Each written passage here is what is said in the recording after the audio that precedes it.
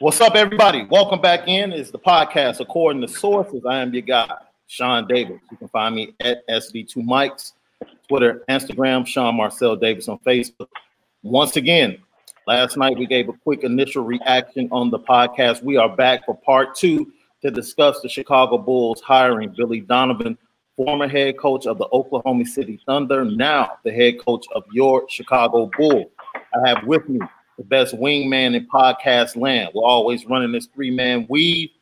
On my right, I got Chris Kaysen at C4 Dunk. And on my left, I got Brian Crawford, B_Craw 4 and D. Getting ready to bring it to you. Last night we gave the initial reaction, but before we get to Brian Crawford's reaction, I'm going to go ahead and dish the ball to both these guys on the wing for the opening layups. We're going to start with you, C4. Here's the bounce pass.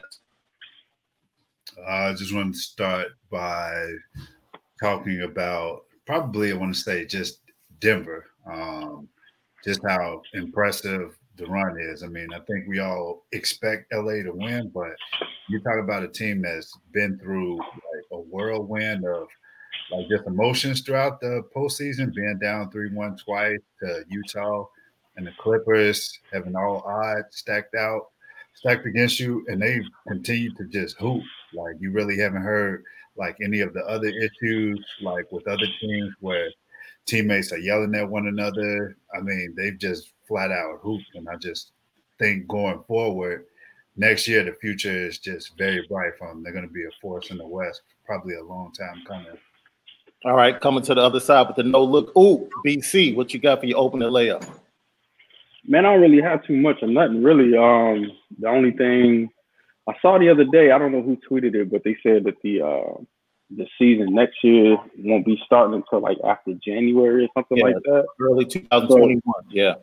Yeah, so to me, it's like, is the NBA season like permanently altered? You know what I'm saying? Like where it will always start in January because, you know, you're talking about going into the season as late as like August. You know what I'm saying? Like playing the finals. So it's just like what it is. Like, are we starting to play basketball, NBA basketball in January, which I think is kind of weird because it's going to throw a lot of stuff off, especially if they have like the Summer Olympics and everything like that. So it will be interesting to see like if they stick with that format or if they try to like turn things back around to get the season going back in October. But we'll see.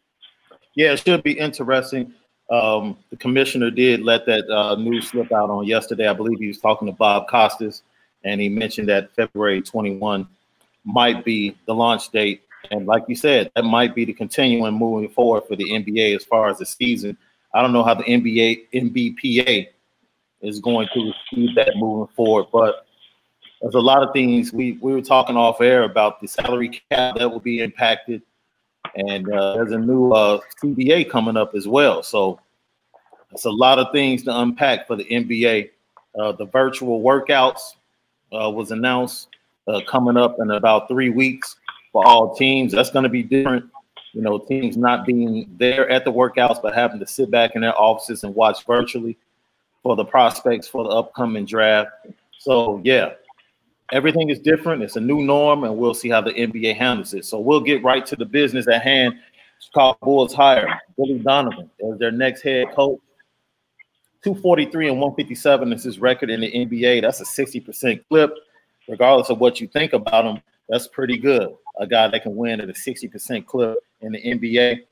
One of the things that struck me is that Woj, he broke the news, and this quote we talk about it, BC. I want to read you this quote, and then I want you to give me your initial reaction on the move.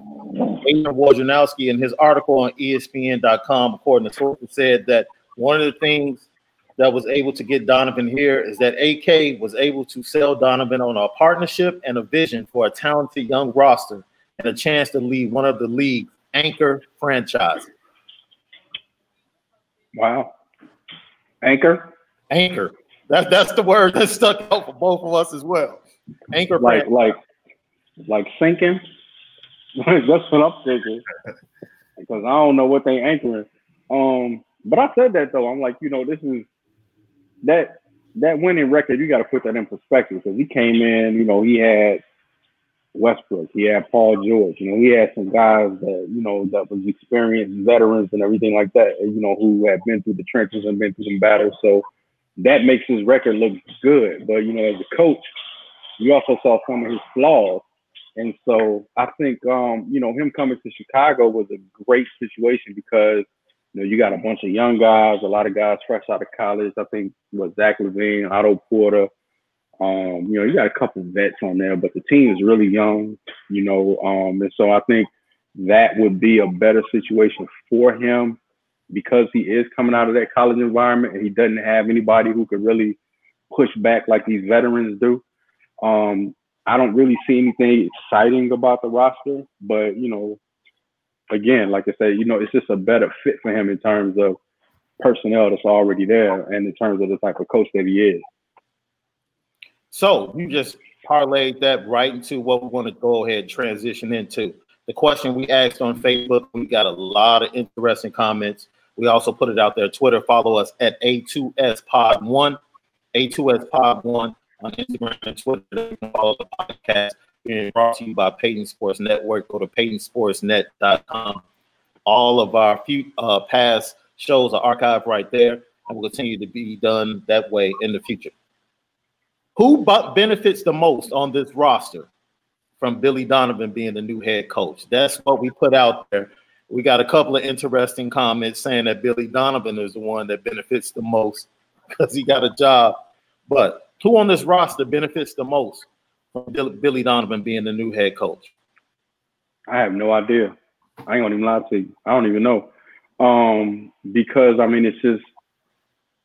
it's just the way the roster is built up. Like what is he gonna do? Like what's his coaching plan? What's his style? When you got a guy like Russell Westbrook in your roster, you already know what's gonna happen. You know who's getting the ball. You know who's taking the shot. I did notice when he was in OKC,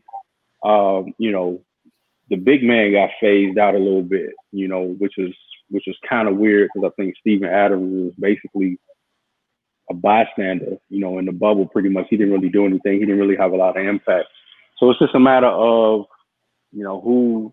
how he's going to play it. Will he run everything through his guards, kind of like he did in Florida? Will he put a lot more energy into Laurie and, Wendell? So we'll see. I honestly don't know who benefits the most. I do agree that he benefits because, he's coming into a good situation in terms of like just the makeup of the team, and he's coming into a franchise and looking for like a complete rebrand and rebuild. So I think that's a good situation for him. But as far as like players, no idea. Yeah, for me, I think just right off top, I see Zach benefiting, I see Laurie benefiting, and I see Kobe benefiting just right at the gate. The reason I say that is because when you look at Laurie, basically regressed last year. And I think one of the conversation is going to be about getting that guy's confidence backed up to where it needs to be. Because in terms of talent, I mean, shouldn't he be the second best player on the team? And there should be no question, about it. But, regressed last year, injuries, confidence issues, couldn't find his place in the offense. So I think Billy Donovan will make it a point, to basically see how he can basically put him in better situations to score.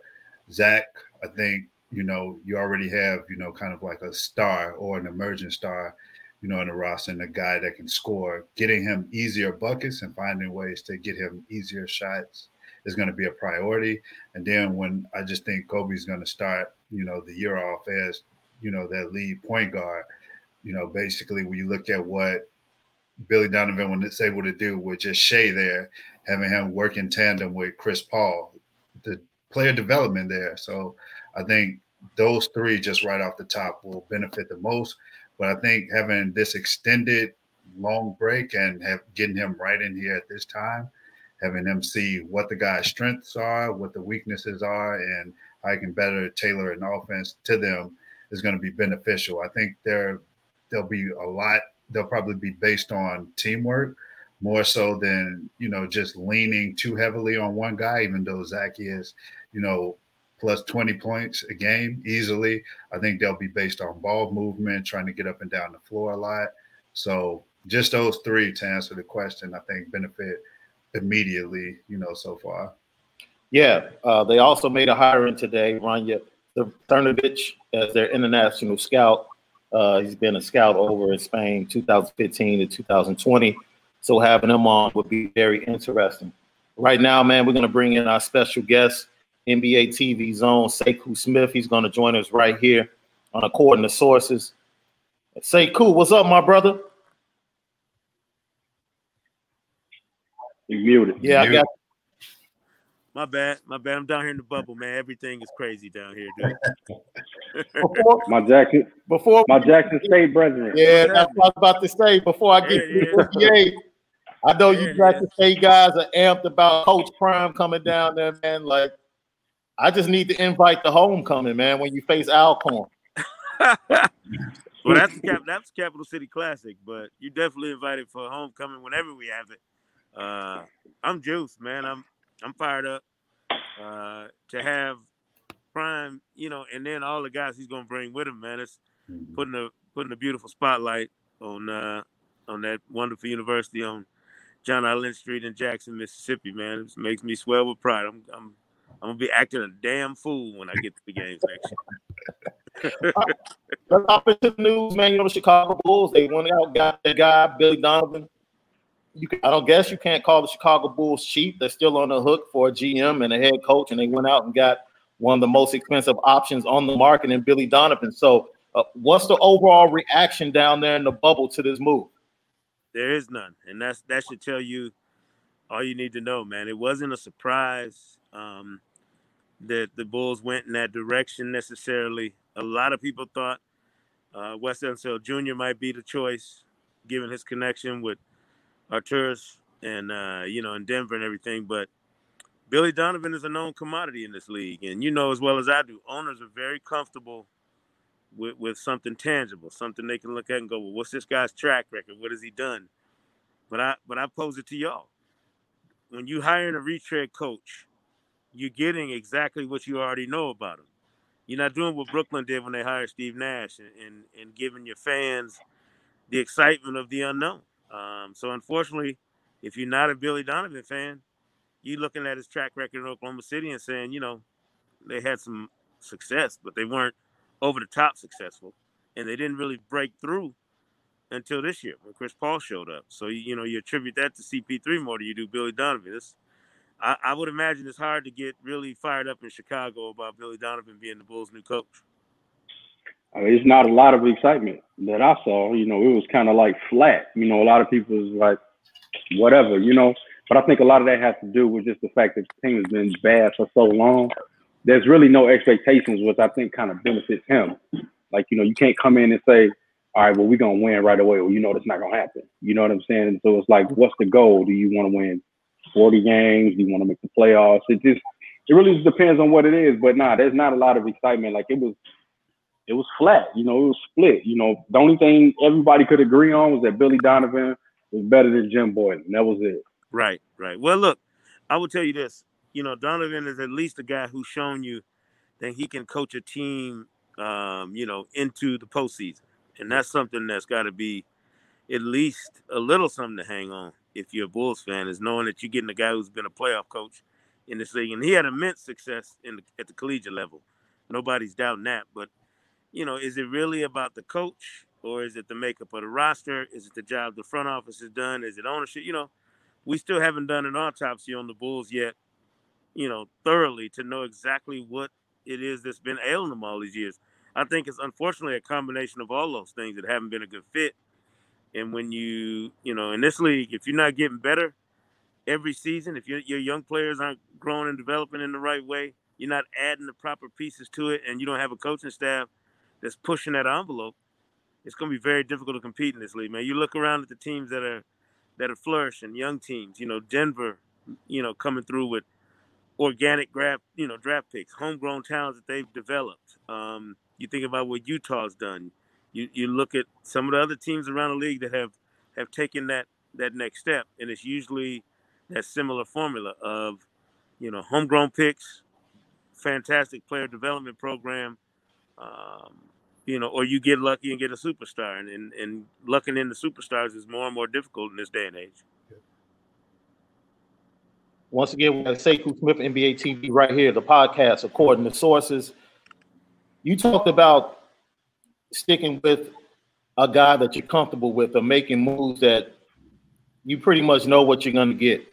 There was a pre-existing relationship as rivals going back to the Big East and probably in executive circles in the offseason with these two talking about AK and also Billy Donovan. How much do you think that played into what they were going to make, the move they were going to make? And if Billy Donovan didn't become available, in your mind, is there one guy that would have been the pick, would have been Wes Unseld Jr.? Do you think that's the guy they were waiting on? And because the Denver Nuggets continue to stay in the bubble, in the bubble playoffs, that kind of pushed back the timeline that they could have a chance to talk to him? Yeah, I don't think it helped Wes's chances. I think, you're basing that on his, like I said, his connection with Arturas. Mike Malone has certainly been adamant that Wes Unseld Jr. is ready for his own show. He's put in the work, put in that grind behind the scenes. And sometimes the timing is just not right. I think another guy who should have been high on that list and should be high on anybody's list is Dave Vanderpool. Another young brother that's really been, one of those guys who's for years been digging in as an assistant coach and has yet to get his opportunity as a head coach. But certainly, man, this is a league that I think we overvalue sometimes the name brand of coaches and don't really appreciate what a guy like Nick Nurse has done. In terms of just coming in, willing to do whatever it takes to get a team to respond and push itself. Mike Malone, as I mentioned, is a similar guy who had been an assistant for years before he got his shot. And certainly in Sacramento, I thought they played him soft, played him kind of foul. Yep. But he comes to Denver and in 5 years has built this thing into a program that's prepared to play, in the conference finals. So I'm a bigger advocate for something fresh, something new, as opposed to just always going to the well and dealing with coaches who have been in the league. And that's not to knock them. It's only to say that this is a league where you're either playing the default setting that everybody else is, you're shooting threes and you're trying to get up and down the floor and you're using analytics as a crutch, or you find somebody that's got something different to them in the way that they approach the game and how they're going to, execute things on the court. Give you a prime example.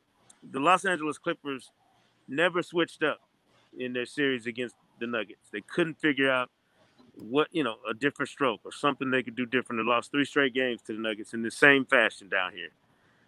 Mike Malone, when he was back out against the wall against the Lakers, he threw P.J. Dozier in the game. Dude, nobody else would have used at that time. And that's what I'm talking about. Nick Nurse throwing those funky defenses into the mix last year for Toronto. That's what a young coach or a new coach with fresh ideas and with his own outlook on the league does, not with a guy who's been in the system as a head coach for as long as some of these guys have. They're not going to go outside of the normal playbook for your team. And I think that's dangerous when you're talking about a young team trying to develop. Yeah, how important do you think it was that they actually got a guy with experience? I mean, we look at the previous 2 coaches and Hoiberg and Boylan, first head coaching experience. Do you think that played in any type of impact instead of going with one of those coaches who will get their first start? Yeah, I think that's the kind of security that ownership is always looking for. Yep. They want something that's going to make them feel good. It's why, you see coaches in other sports get hired based on the relationship they have with the owner. I don't need my owner to love the coach. Yep. I need my owner to understand that the coach has a purpose and that he's there to connect with the players. Like I need a coach that's going to be able to go into my locker room and motivate guys to play above and beyond whatever their station is in the league. When you find a guy like that, when you find somebody who can take a Jeremy Grant and make him the type of player that Denver has when they grab him from Oklahoma City, and then infuse him into their lineup, and you see the guy go out last night, get 26, guarding LeBron and AD, that's coaching, man, because all these guys are talented. It's not like there's somebody running around this league that has no talent, but it's finding the right kind of coach to put his hands on a guy and put him in positions to be successful. That's the difference, and I think that's what you get in a coach who's not constrained by his name or his brand or whatever people might call it. That's what you get when you get somebody that's off that path. I consider Billy Donovan to be a player development guy versus an X's and O's guy. And when you look at the Bulls roster, Sekou, do you think that's what they needed? Do you think they need more player development, or do you think they need somebody who can actually coach? I think they need both. I think you need somebody like Nick Nurse who's going to be vigilant about the player development component of your program. And really, that's the GM's job as much as it is a coach's job. Your GM has to be the guy that's really drilled in on player development. That's why Toronto has been so good at unearthing guys like Fred VanVleet and Pascal Siakam, because Masai Ujiri is the best in the business. You know, he's the guy who knows the game globally and is not afraid to go out and unearth talent in places that you don't normally find it.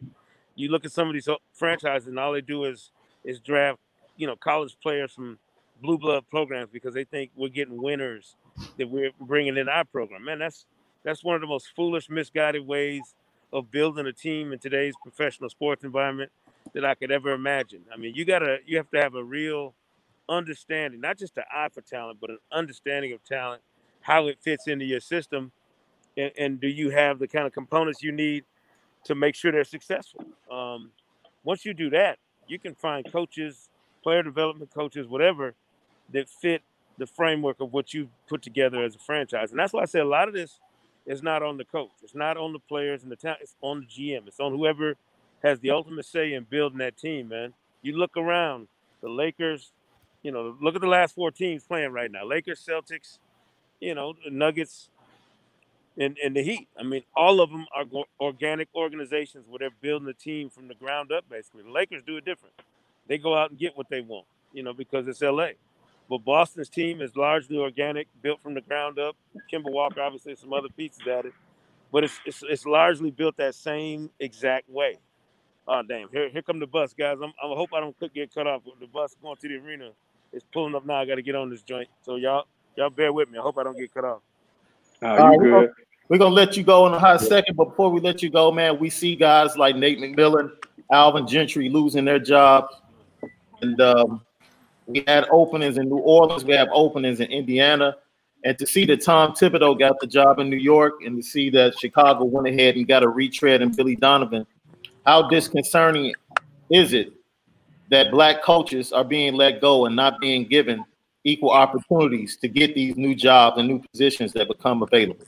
Yeah, that's a great point. Given this time and space that we're in right now, this social justice era, and where I think we call this the empowerment era in the NBA, and you wonder who's pushing that envelope for coaches. Who's out there advocating for coaches. I think a lot of that comes from the players. You got to have players who are advocating for certain guys. Steve Nash, wouldn't have gotten that Brooklyn job if Kyrie Irving and Kevin Durant were vehemently against it, or if they'd have voiced opposition to him getting that job. So I think it's disappointing in that you don't have players advocating for guys that I mentioned, like Dave Vanderpool or Wilson So Jr. You got to have some superstar transcendent type players, backing you sometimes in order for you to get those opportunities. That's what it takes. The system hasn't changed. You know what I mean? It's still systemic in terms of how this league is built and how a lot of structures are built in professional sports. So it's not so much disheartening as it is disappointing that you don't see more change in that part. Well, I just hope to your point about the blue bloods, I hope the Bulls get off their blue blood stuff, because that's the last thing we need is another Duke dude in here, man.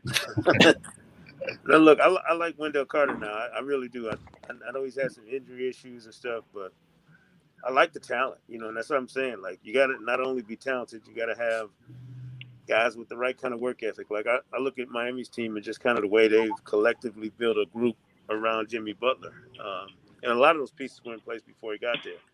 But what they got was a like-minded group of guys who wanted to, work in a certain way and grind. And that's got to be something that's going top down. Your best players, whether they get it from the coach or whether they just have it innately, you got to have guys that are willing to put in the kind of work it's going to take to get you to this level. And I don't know if you can see it on television, but the one thing the bubble has given us, man, is to strip down all this other stuff and really shown us and reminded a lot of us just how talented these guys are and just how hard they go, man. This is the difference different level of basketball that's going on in the playoffs right now compared to what you see during the regular season, and you get reminded of that every year come playoff time. That these guys, there's a reason they're still playing. They're playing harder, smarter, and better than everybody else in the league. All right, Sekou Smith from NBA TV. Once again, we appreciate you joining us, bro, right here. The podcast according to sources. Hold on. I got to get your finals pick. Sekou, who you got for the whole thing? Yeah. I mean, look, on paper, I think we all think the Lakers are the most talented team. I think it's going to be a much more difficult grind for whoever wins this thing. It's the combination of the circumstances and the length of time they've been down here in the bubble in Orlando is without doubt taking a toll on all these teams. I think the Lakers are the most talented team here. I think Miami is the grimiest team here. And I think Boston and Denver share equal status as upset-minded groups that could get on the roll and potentially knock this whole thing upside down. But if I had to pick right now, just on paper, I'm definitely going to say, how do you go against LeBron and AD when they're the two best players on any one team that's still alive? I think they're by far the two best. Hey man, BCJ, have they hit you guys up for endowment checks, man? What? No, not yet, man. the emails for alumni contributions went out 2 minutes after Prime got on stage and started showing off that Tom Witherspoon coat, man. I looked at my inbox, and they was already asking for more money, man. My wife was in a we traded some texts laughing about it. She was like, "Oh, they want money now, huh?" I said, "Yeah, somebody got to pay this man's salary." Uh-huh. Yeah, you're not alone. JP hit me, man. He told me to tell you what's up, but JP hit me and said they hit his mom up. So same deal. You know man. They did. Same deal. Sekou Smith, NBA TV. You can follow him, Sekou Smith, NBA, on Twitter, Instagram. Hey, brother, stay safe, man. We'll talk to you soon. Appreciate y'all. You know that. All right, bro. Yes, sir. Man, Sekou Smith, he dropped some jewels right there. And I think it is, when you look at the overall big picture, man, I think the way things played out, I do believe the relationship with Wes Unseld Jr. and AK would have been a factor, especially if Denver had gone home and the Clippers had continued on. But Billy Donovan, he becomes available. As I said before, they were rivals in the Big East. Billy Donovan was at Providence, and AK was at Seton Hall. They had their relationship. Billy Donovan played overseas. AK was overseas. Their relationship was still there during their playing days. And then once they became executives in the NBA, they continued that relationship. So it was an area of comfort for both of them. And there was something that fit, as Sekou said, what these NBA owners like and what they're used to. I guess Jerry Reinsdorf and Michael Reinsdorf probably felt, look, if we're going to be on the hook for two GMs and two coaches at the same time, it's going to be a guy that we're extremely comfortable with. And Billy Donovan ended up being the guy. So the fact that Sekou said there's no buzz around this move down in the NBA bubble, it moved the meter. It didn't move the meter at all. I mean, it didn't move the meter nowhere. Like, really and truly, like, it wasn't. I mean, it was big news, obviously, because it's Billy Donovan and the Bulls and everything like that, but it didn't change nothing. You know what I'm saying? It's not like when they brought in Tibbs, they kind of had a little bit of buzz to it because, obviously he's coming from Boston with the championship pedigree and stuff like that. You knew what type of coach he was. You knew what he was going to bring. And obviously they had success, but we've already seen Billy Donovan. We've seen his coaching style. We've seen what he can do, and we know this is not college. So, and he's not, I don't know. I'm just in wait and see mode, really. I really didn't want to mess up the vibe because that was a great interview you gave us, man. Good information. I wanted to ask him about the vibe and the mood down there around the players concerning what we saw take place today in Kentucky concerning Breonna Taylor, with none of the officers being indicted or charged directly. One of the officers was charged for firing into a neighbor's house. And disappointment, I don't even think that's the word I can use. I'm just at the point now. You see, we could talk about this constantly, man, where you're not surprised, and it's just par for the course. It's literally par for the course. You just move around 18 holes, 72, go back to T1 and go through the same process, man. It's par for the course. And I expect nothing less, man.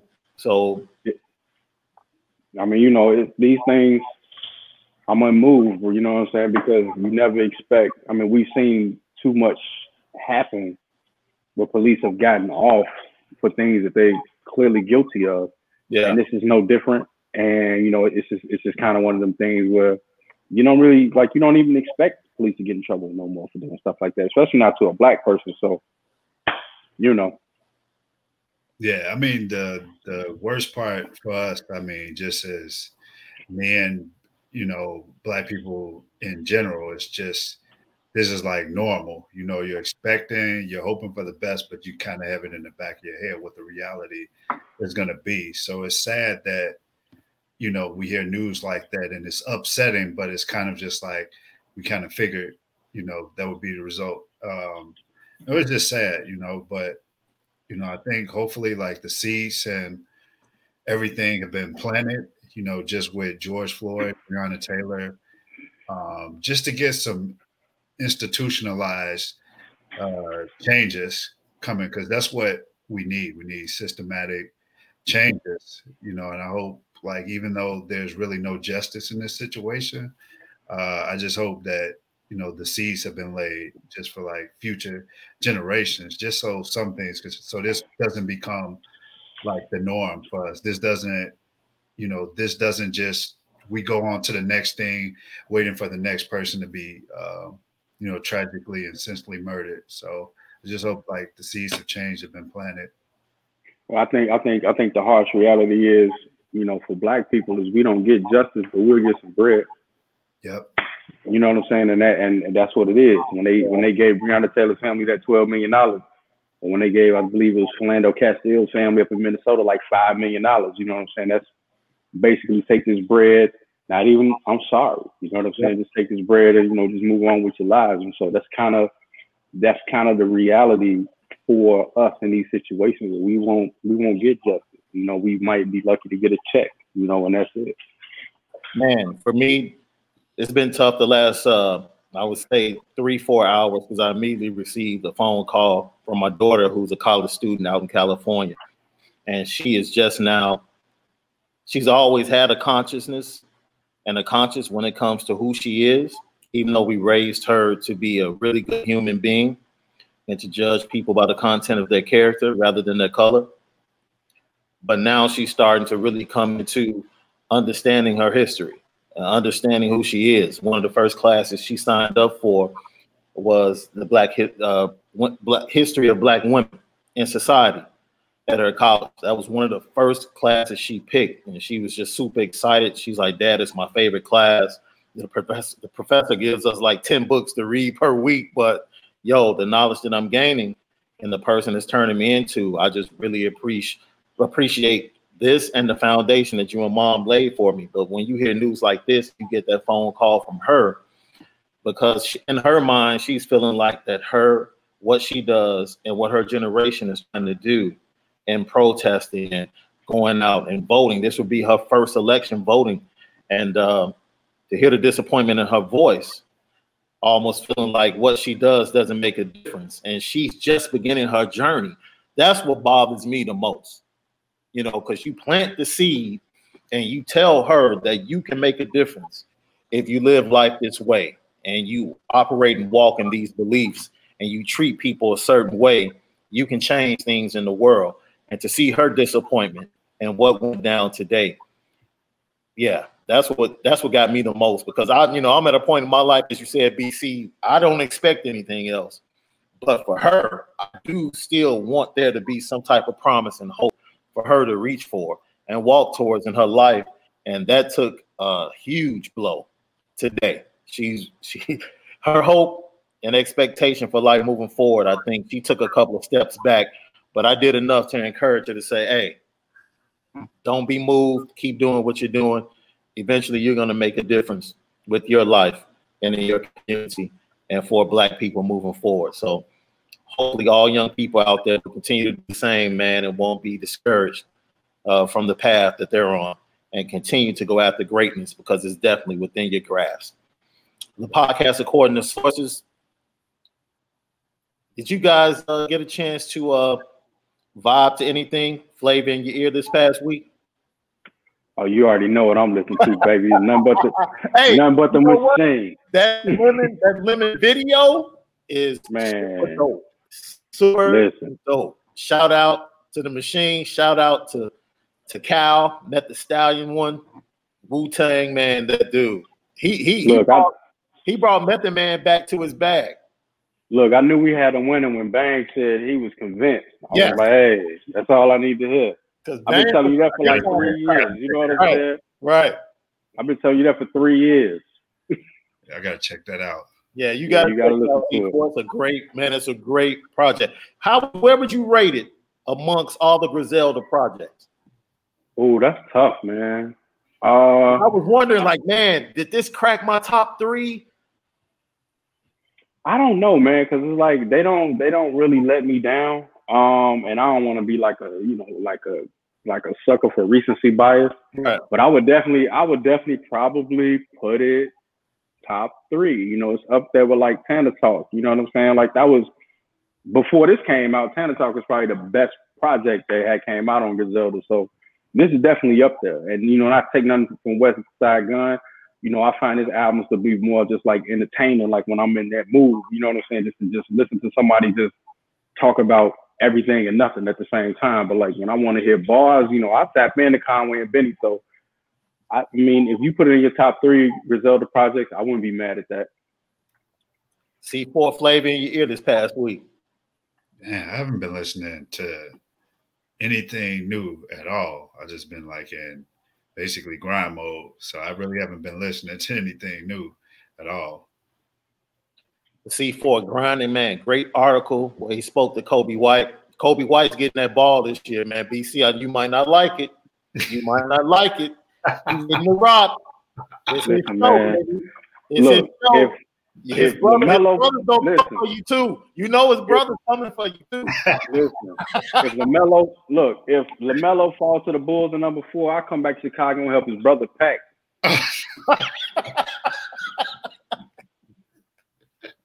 Straight up. Oh man. Hey, you know what? The more I look at these mock drafts, it's possible, yo. It is possible. And Charlotte 3, I can definitely see if Wiseman is there at 3. He's gonna take Wiseman. Yeah. Hey, Jordan, like I said, man. Because look, I'm not calling him LaMelo, but Devontae Graham. You know, shout out to LeBron for giving them props in his whining session, but Devontae Graham has improved. They got Rozier down there as well. Another guy. They finna get him up out of there. They don't need him now. No, at all. So, man, and shout out to one thing I will say. Bradley Beal has that player option there, bro.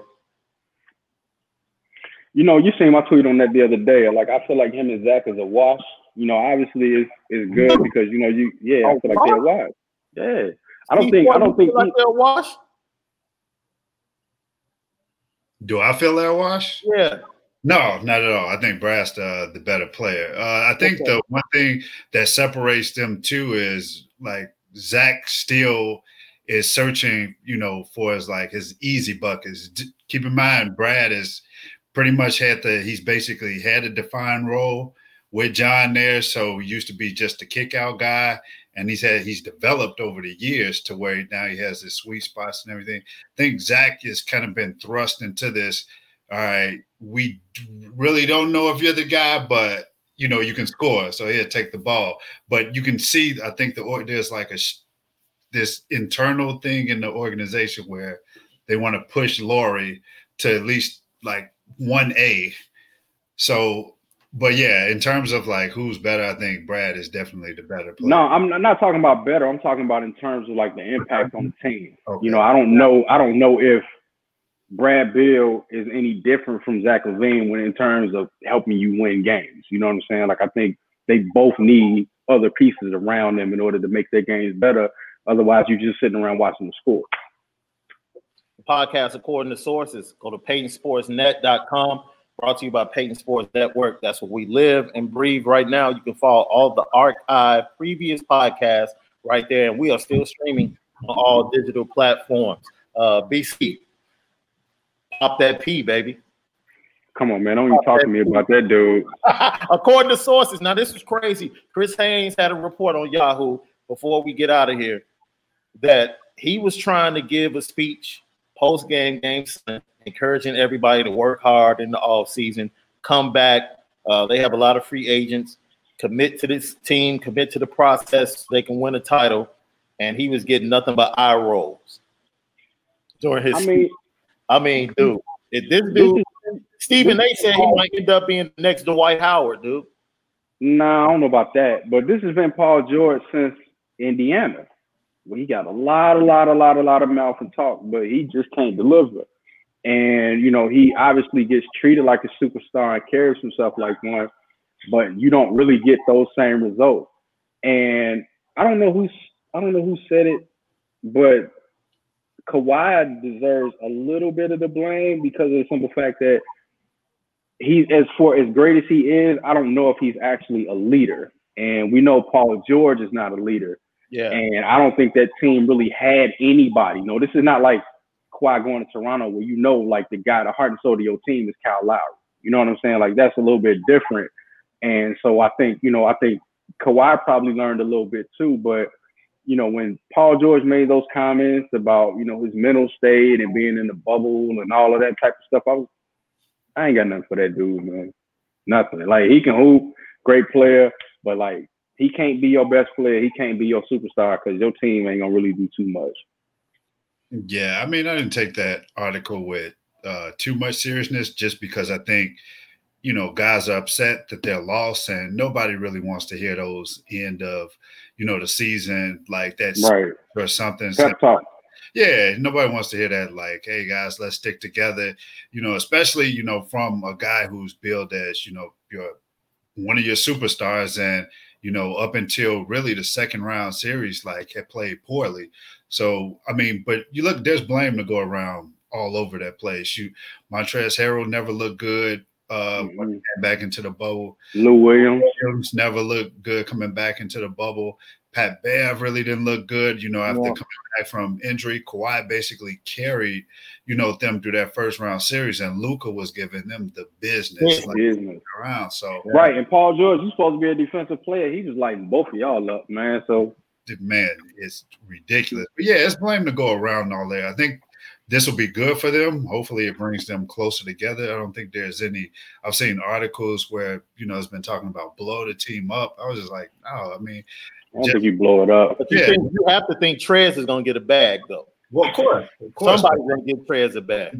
They got the money to keep him there, like, in LA. But I think you bring this team together for another year. I mean, I think Kawhi and Paul got – you know, they can opt out after the following season. But, yeah, I mean, it just didn't go well. They didn't make adjustments, you know, after Denver started, you know, gaining momentum. So it's blame to go all the way around. Doc, players, like, there's blame to go all the way around. So hopefully those guys just look in the mirror this offseason. Hopefully this brings them closer together like that first year where Wade, Bosh, LeBron were in Miami and, you know, go on your run next year. As we get ready to get out of here, man, and we thank everybody for joining us, man. See all the comments on Facebook Live. Dana Johnson saying it's a good short-term move. I got Corey Moses saying, what's up, guys? We appreciate everybody that shared the podcast. And we appreciate Sekou Smith from NBA TV joining us today. BC, I'm going to sit this one on the tee for you, baby. Pull out your driver. Hit this yards. I already know where you're going to go. This might be our truth or trash for the day. We all saw what LeBron James had to say concerning receiving 16 votes, first place votes for the MVP voting. We know the rant he went on about narratives. You, C4, and myself have always discussed narratives and whether it's voting, whether it's analytics. We know the narratives exist, especially in today's blog, NBA blogger, and just the media overall. But isn't it ironic that the person that delivered that message would be LeBron James, when in my opinion, his entire career has been built on narratives? Man, I don't even know what to say about that, man. I would just advise that brother to really read the autobiography of Malcolm X and stop fronting like he do with everything else. That's all I really got to say about that, man. Like you said, like his whole career has been built on narratives. He's just not used to like not being the dude. And like if he not in them conversations, if he not at the top of everything, I think it kind of rubs him the wrong way. And he says things, he talks out of both sides of his mouth. You know, he says things that don't really make no sense and make you look at him like sideways. The narrative comment was super crazy because he's been writing narratives basically the last 10 or 15 years, probably his entire career. You know what I'm saying? So like, don't get mad now because the narrative didn't swing your way. You know what I'm saying? Like, don't do that. Like that just really adds to like the list of things that I just don't like about him. So, you know, I take everything LeBron say really with a grain of salt. You know, I'm just waiting on dude to get up out the league. I ain't gonna even lie to you. I'm tired of him. I mean, I was shocked the way he threw in C4. I'll get your comments. The thing that upset me the most is like before the game, you say you're about winning a championship, you don't care. They ask you after the game, you go on this narrative rant and how the media is all about narratives. But then you want to pull out Marc Gasol and use him as an example. And that year, that whole defensive center position was like a log jam. You know, I agree with him there. I agree with him there. I definitely agree. I'm not saying agree, disagree, whatever. Because I think Joe, for me, that was one of Joe King's best seasons on both ends of the floor. And I understand why Joe King ended up getting first team, being tied for first team at that position that year. And you look at it and you say, man, how can Marc Gasol be the player of the year? Yeah, there was a narrative, but let's not talk about Marc Gasol as if he's not in the top 5 of blocked shots and rim protection since he's gotten into the NBA. Like if you watch the game, you know that's part of his game is defending the rim. It always has been. Now he has slowed down and he's become a defensive liability with Toronto, especially in pick and roll because he can't move as good. And the NBA has gone to the pick and roll more and more than it was when he originally came into the league, but just making it seem like there's no way Marc Gasol should have received any votes or just kind of throwing that out there. I'm like, man, I agree though. I don't. Use yourself. The one narrative that he's still upset about, it's not even this year. The one narrative he's still upset about is 2012 and the fact that Derek got that MVP. It still bothers him. I don't think so because I don't think that bothers him. I think that bothers everybody else other than him. Yeah, but you know, to the Marc Gasol point, I don't see him as a defensive player. I never have. You know what I'm saying? When he got that award, I was like, how? I didn't understand that. Like you was on a good. That entire team played defense well. Marc Gasol is not a good defensive player because if he was, he wouldn't disagree. That's why I disagree because Zach wasn't protecting the rim. Zach was never going to protect the rim. Nobody was protecting the rim. He was the rim protector. He's top 5 in block shots annually in his prime. Annually. So, I mean, to say he doesn't protect the rim just because he's not the archetype of defensive Patrick Ewing, Rudy Gobert block shot guy, the athletic guy at the rim. Nah, man. I didn't see it. I still don't see it. That right there, that award right there is real suspect. Yeah, I agree. I just didn't like the example because I'm like, man, don't pick on that dude. Pick on somebody. But it was a good example though. I disagree. Yeah, the fact is he felt like he should have been the MVP. And he tiptoed around it. Don't talk about the 16 votes. I got 16 votes. No, you thought you should have been MVP. Say it. Don't tiptoe around it. Talk about the narrative. Talk about the Milwaukee Bucks in the narrative. That's what you're upset about.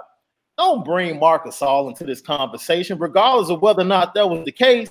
Man, get that out of here, dude. You could have brought Nash back into the conversation if that's the case.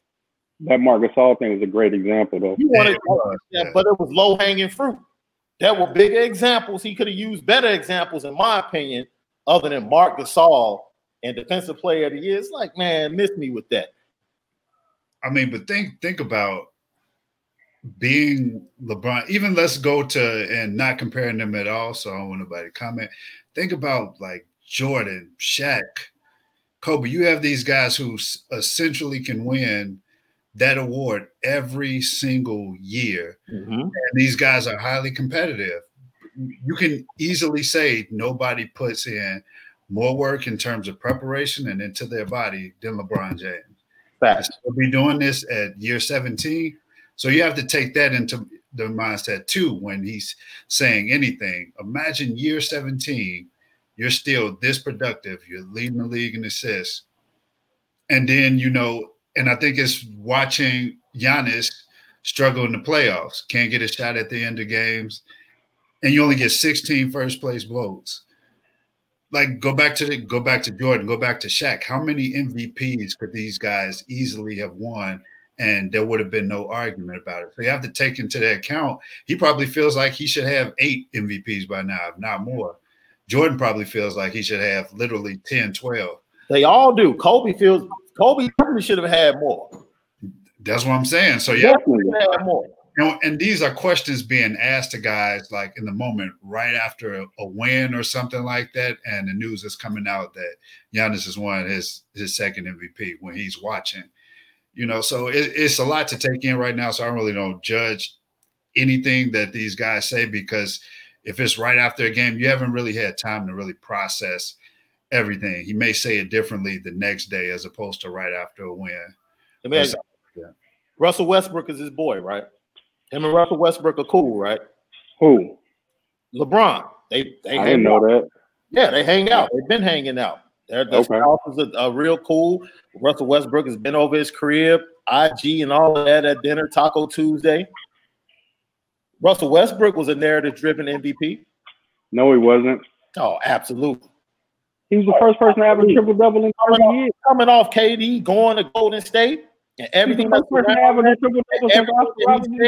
and the triple-double was fine. Wait. He averaged a triple-double, first one in 32 years. They lost Kevin Durant. No. They lost Kevin Durant, and he still made the playoffs. Facts. You gonna get an MVP for that? Facts. You can be narrative-driven with numbers. LeBron puts up numbers. His whole career is narrative-driven. The guy came on his own show on HBO and said because he came back on Golden State 3-1 or being down 3-1, that should trump anything Michael Jordan has done. He's the GOAT. Out of his own mouth. If that's not a narrative, I don't know what else is. That's just LeBron talking. That ain't got nothing to do with narrative. I don't think nobody agreed with that except him. You know what I'm saying? Like, that's just him talking. Look, man, we know what it is, man. Everything in this league is a narrative, especially in the media. It's about Ramona Shelburne, she said it. She said it out her mouth. She was like, I am a narrative-driven voter. Absolutely. I think most of these people that are voting, a majority of them are narrative driven. That's just how it is. I mean, if you want to go back to like the 7th award, then fine. But most of these guys who are voting, they're narrative driven. Podcast according to sources, right there, man. Look, I just had to get that out. I just find it ironic that LeBron is the one delivering that message. But like you said, BC, whatever the message is, he always has to be at the forefront of it. Man, don't take nothing that dude say seriously, man. He just be talking. And look, man, just because the man just started reading the book, man, don't He didn't read it. That's just another one of them. You can add that to the long list of pictures of LeBron reading the first page of books. You know what I'm saying? You saw that meme? Pictures of LeBron just reading the first page of books. That's just all that was, man. That's all it was. Don't take that serious. I don't. Oh, man. Well, the next time we talk to you guys, man, hopefully Billy Donovan will have met with the media here in Chicago. We'll have more for you. We'll try to get some info on what's going on with the mini bubble, the Bulls mini bubble. And there's nothing going on there. You're right. Matter of fact, we might just get deeper into the draft, I guess, next time we talk. And then NBA Finals, because it's all about the draft pick. Bulls at number 4. And bye, Kobe. Bye, Kobe.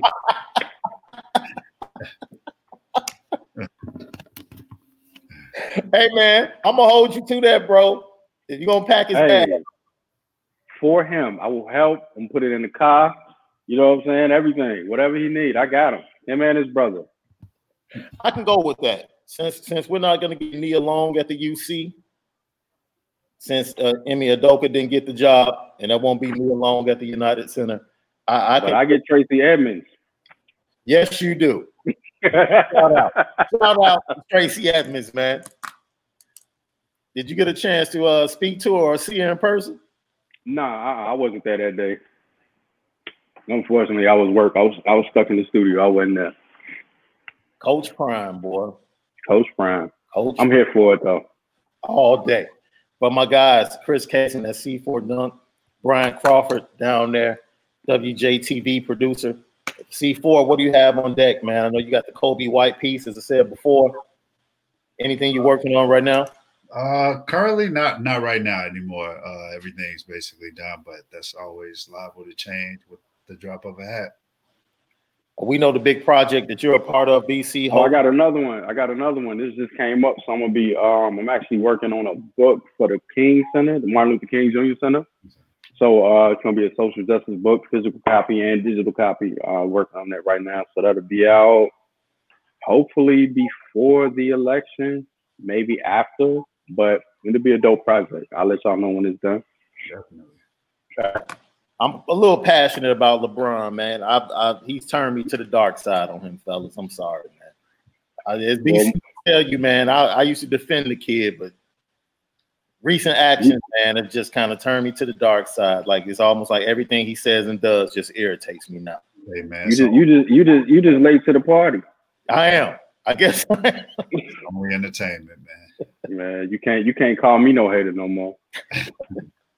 Hey, man. Podcast according to sources, as I said before, brought to you by Payton Sports Network. Go to PaytonSportsNet.com, and we are streaming on all digital platforms as always, man. Three dudes that love the game, from the game, talking the game. That's what we do each and every week. We'll see you next time when we get into the NBA Finals. This is the podcast according to sources.